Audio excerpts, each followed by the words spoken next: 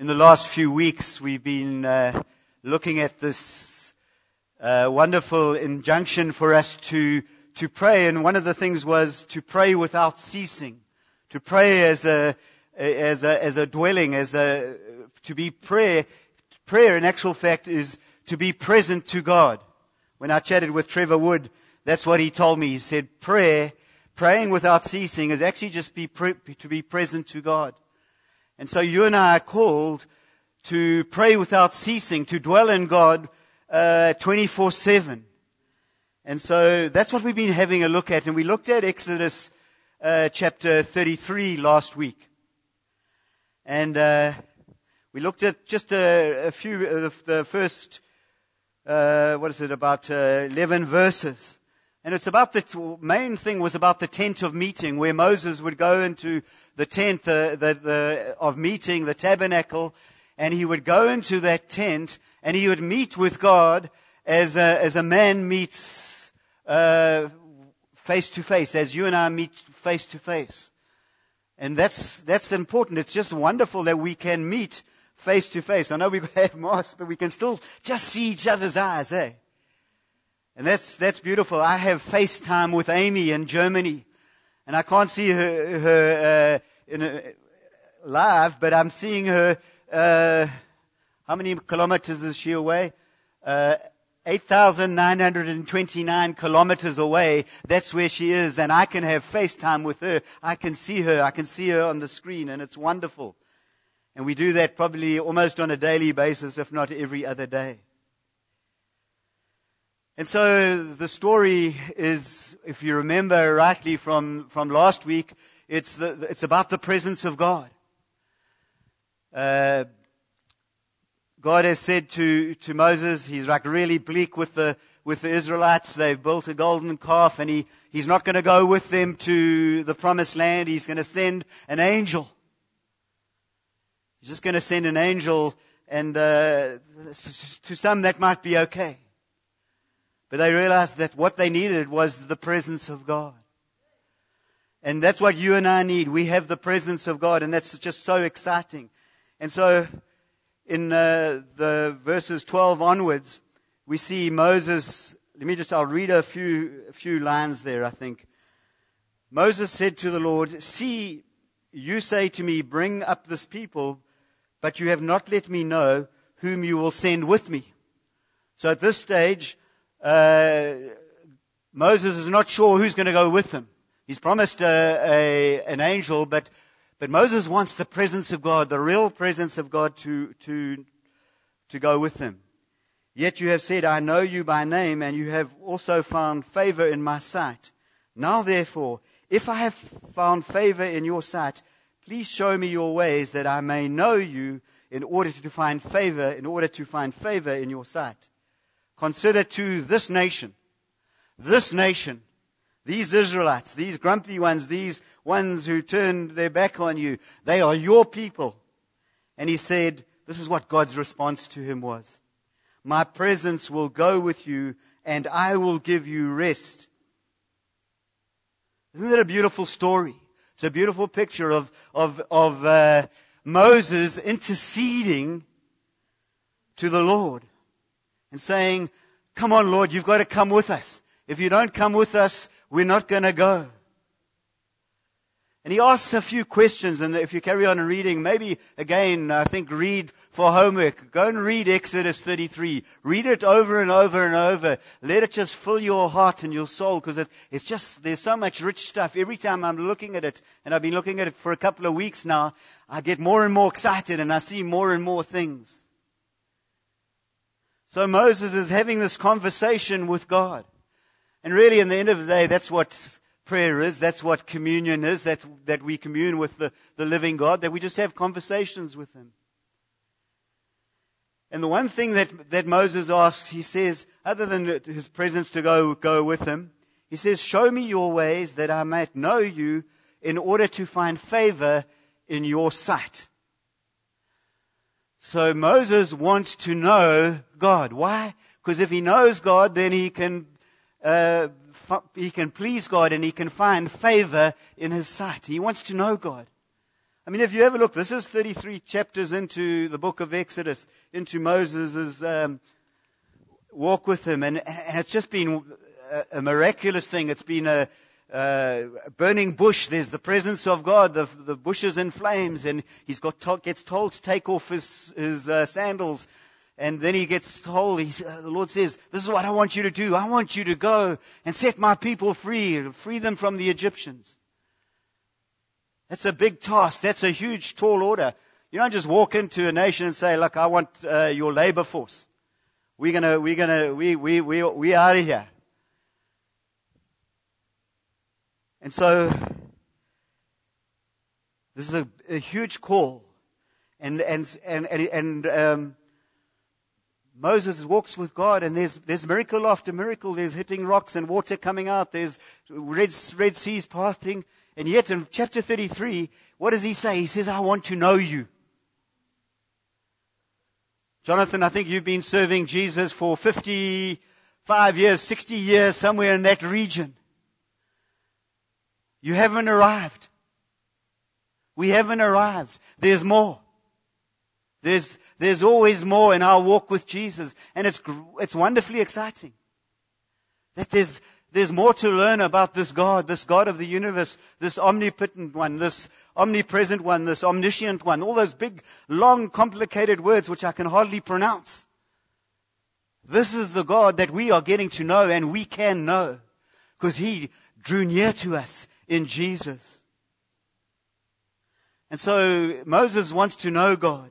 Not just in an intellectual way, but he wants to know Him experientially. I'll get that right eventually. Experientially. We want a heart knowledge. In the Ephesians, Paul prays that the eyes of their heart might be opened. May the eyes of your heart, of my heart, be opened to see Jesus, to know Jesus, to know His ways. Because when we know that, life is different.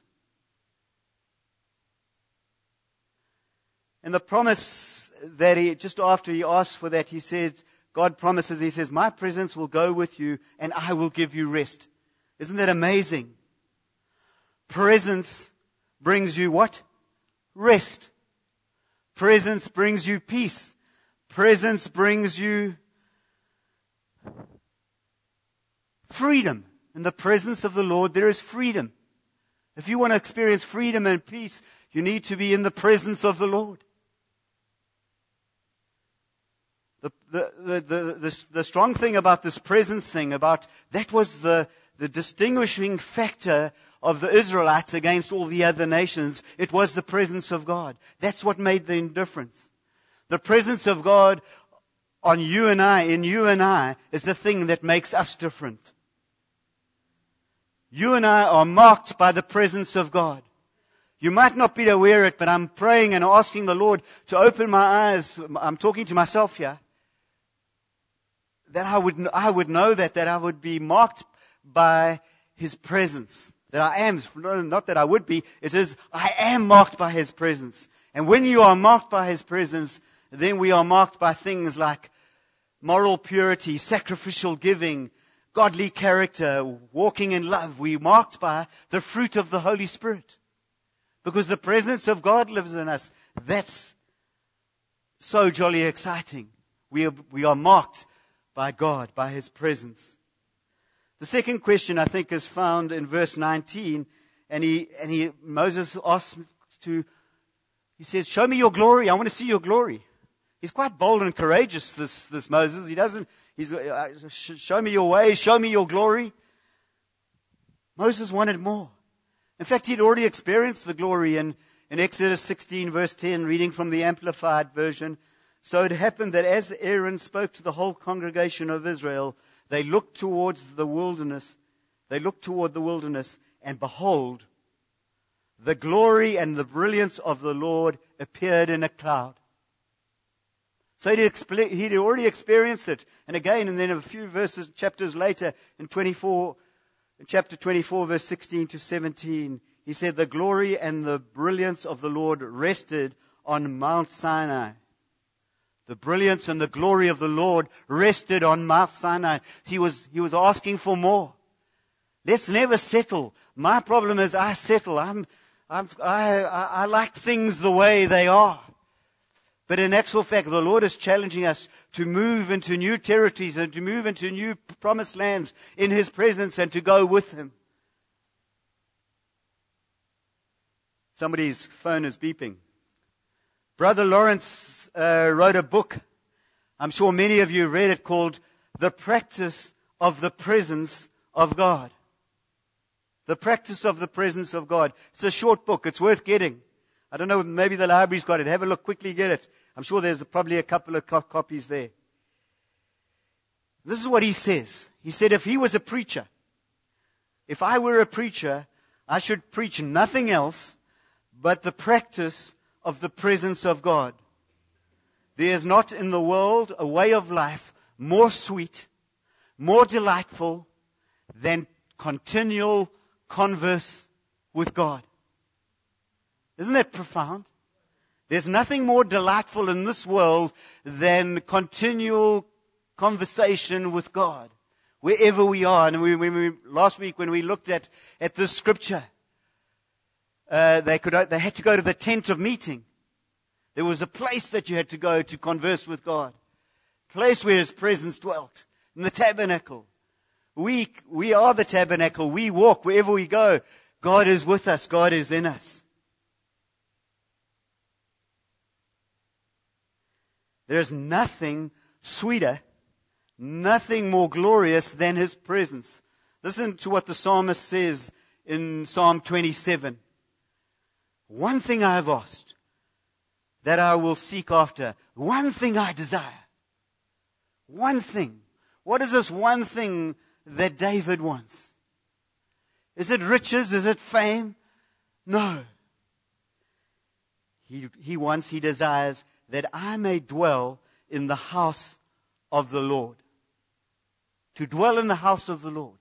To dwell in the tabernacle. Just remember, I think this psalm was written before Solomon's temple was built. And so the tabernacle was just a little tent. It wasn't like it wasn't as fancy as this beautiful building with these magnificent stained glass windows. It was just a very ordinary little tent. David wished he could live in the tabernacle itself, surrounded every day by the presence and beauty of the Lord, surrounded by His holiness. The Passion Translation in a little footnote says, he is saying that he longs to be surrounded with God's presence, enclosed and encircled with His holiness. That's what David desired. Is that your desire? Is that my desire? The one thing we desire is to be with the Lord, is to dwell in the house of the Lord. And how long does he say he wants to dwell in the house of the Lord? All the days of my life. Not just one day, not just occasionally, not just on a Sunday, not just at a prayer meeting. He wants to live in the house of the Lord all the days of his life. And what would he do there in this beautiful place? What would he do? He would gaze upon the beauty of the Lord. The character of God is so attractive and so fitted to inspire us that with love for Him and make us, as it were, to run, that we want to run into His presence. David could think of no better pursuit than the pursuit of God. No better occupation than to fill our minds with the heart and goodness of God. We've sung this evening that I'll get the time right this morning. We've sung that He's a good, good Father. Isn't that a lovely thought? Just let that wash over your souls today, that He's a good, good Father. We can call Him Abba, we can call Him Dad, we can call Him Daddy. And He's a good Father. And then the final part of that little Psalm 27 is to inquire in His temple, to know Him more, to inquire, to ask. And so at the end of the thing, it says, my heart says to you, of Psalm 27, my heart says to you, your face, Lord, do I seek. Hide not your face from me. It's the face of God. It's looking face to face. You know, it's when we look at babies, one of the first things babies, they see the face of mom. And then when you go into the pram, like you smile and you Google and you go, you know, you're like kind of, oh, wow, you like kind of, you smile. There's a smile on your face in babies. That's what we do as people. And God smiles on you. Bless, you know, we sing that song, bless the Lord. What is it? No? The Aaronic blessing. May His face shine upon you. May His countenance be like, may there be favor. It's all about favor, all about presence. It's all about looking. So I want to live in this place. This is where I'm trying to live. And so what did Brother Lawrence say that we had to do if we wanted to live in His presence? He said, make a holy and firm resolution. For the love of Him, live the rest of your days in His holy presence. Never lose the vision of it. Put your hand to the task. So what we've got to do, we've got to put our hand to the task. We've got to make this resolution, and I want us to make a resolution today. I want you to make a resolution today to seek after God, to seek after His presence, to be aware of His presence. You know, in Colossians 3, it says, Paul's telling the Colossians, set your mind on things above. Seek things above. Seek Christ. Seek Christ. That's what we've got to be doing on a day-to-day basis.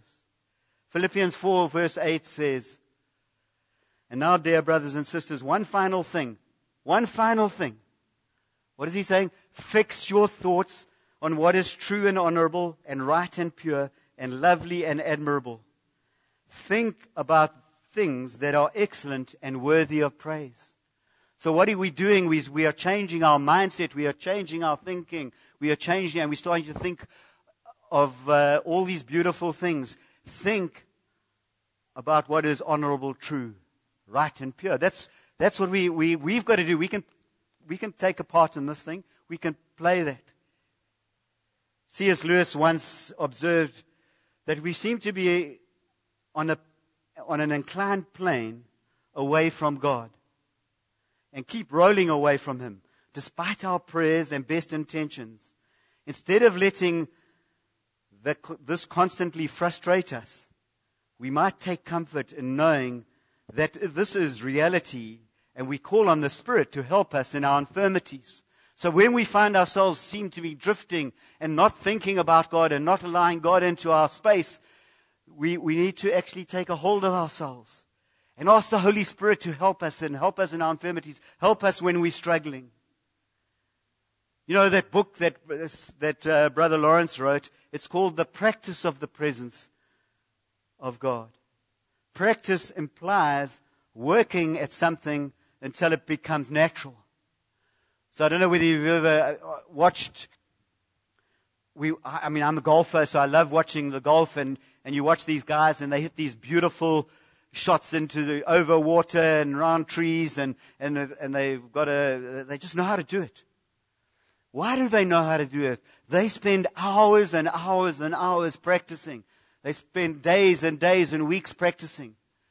They practice so that when they get to a shot and they're now about to hit a shot which, if they can get it close to the pin, they're going to win the Masters, and they're going to win, I think it's about 50 million rand.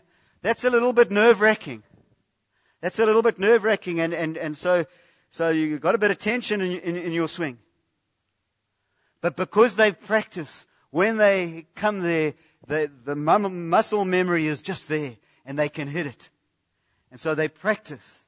We have to practice this thing called the presence of God. Be aware that He is with us wherever I go, whether it's the pre-service prayer meeting, whether it's the braai that I had yesterday. God was with me. Whether it's I might go and play tennis later on this afternoon, God is going to be with me. And just to be aware of that. So I'm going to close because I've talked I talked a long time. Let me just I need some water. This is really thirsty work.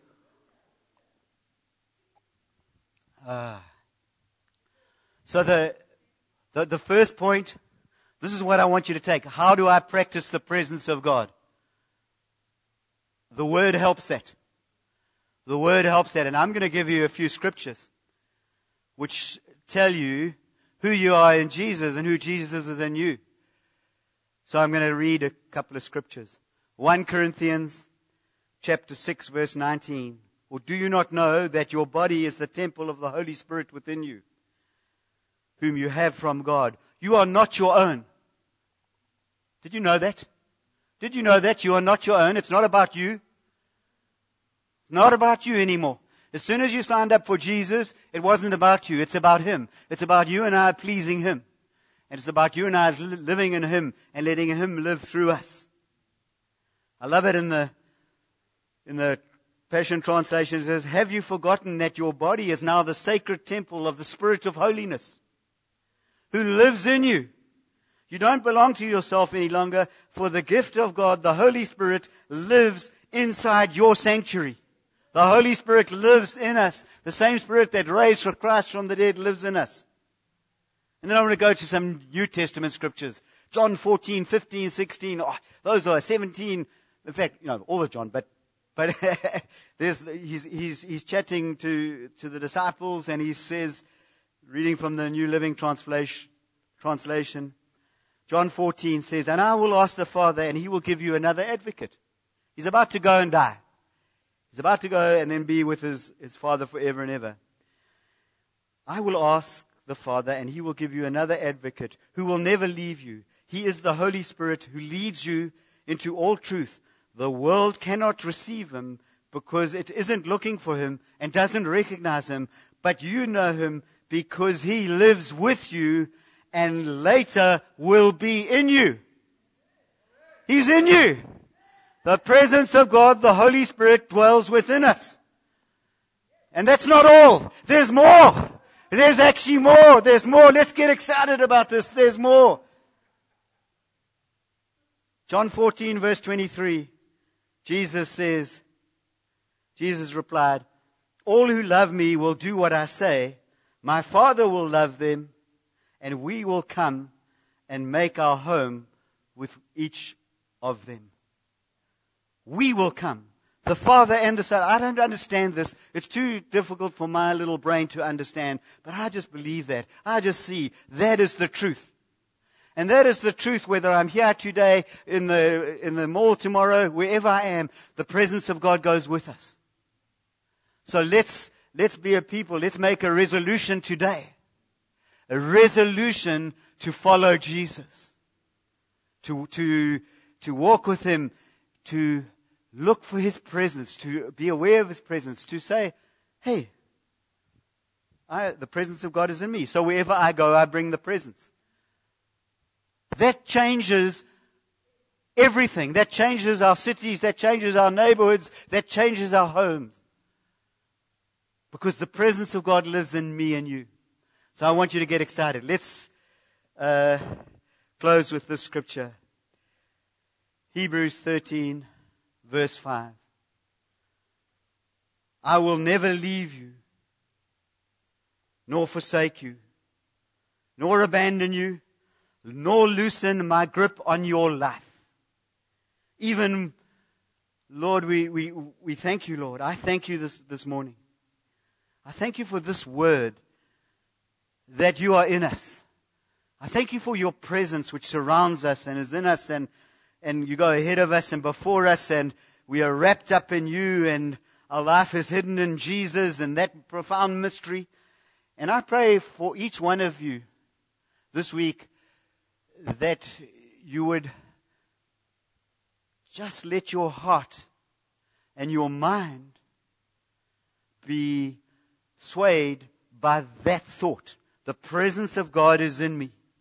Whenever there's a need, the presence will meet that need. I just wanted to share something that I noticed with Marilyn. Thank you for your beautiful story that just inspires us and encourages us. There's nothing like the body spurring the body on in faith.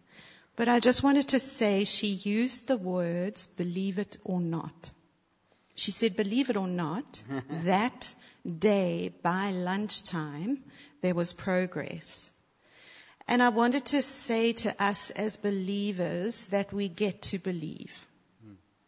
We do believe, and ours is not the task of believing. Ours is not the job of believing. Ours is the privilege of gazing at Jesus, and as he affords us a deeper and deeper perspective of him, a byproduct of that is to believe. How could he not? You eventually arrive at being shocked when he doesn't heal. So just to say, ours is the privilege of believing. Thank you, Lord.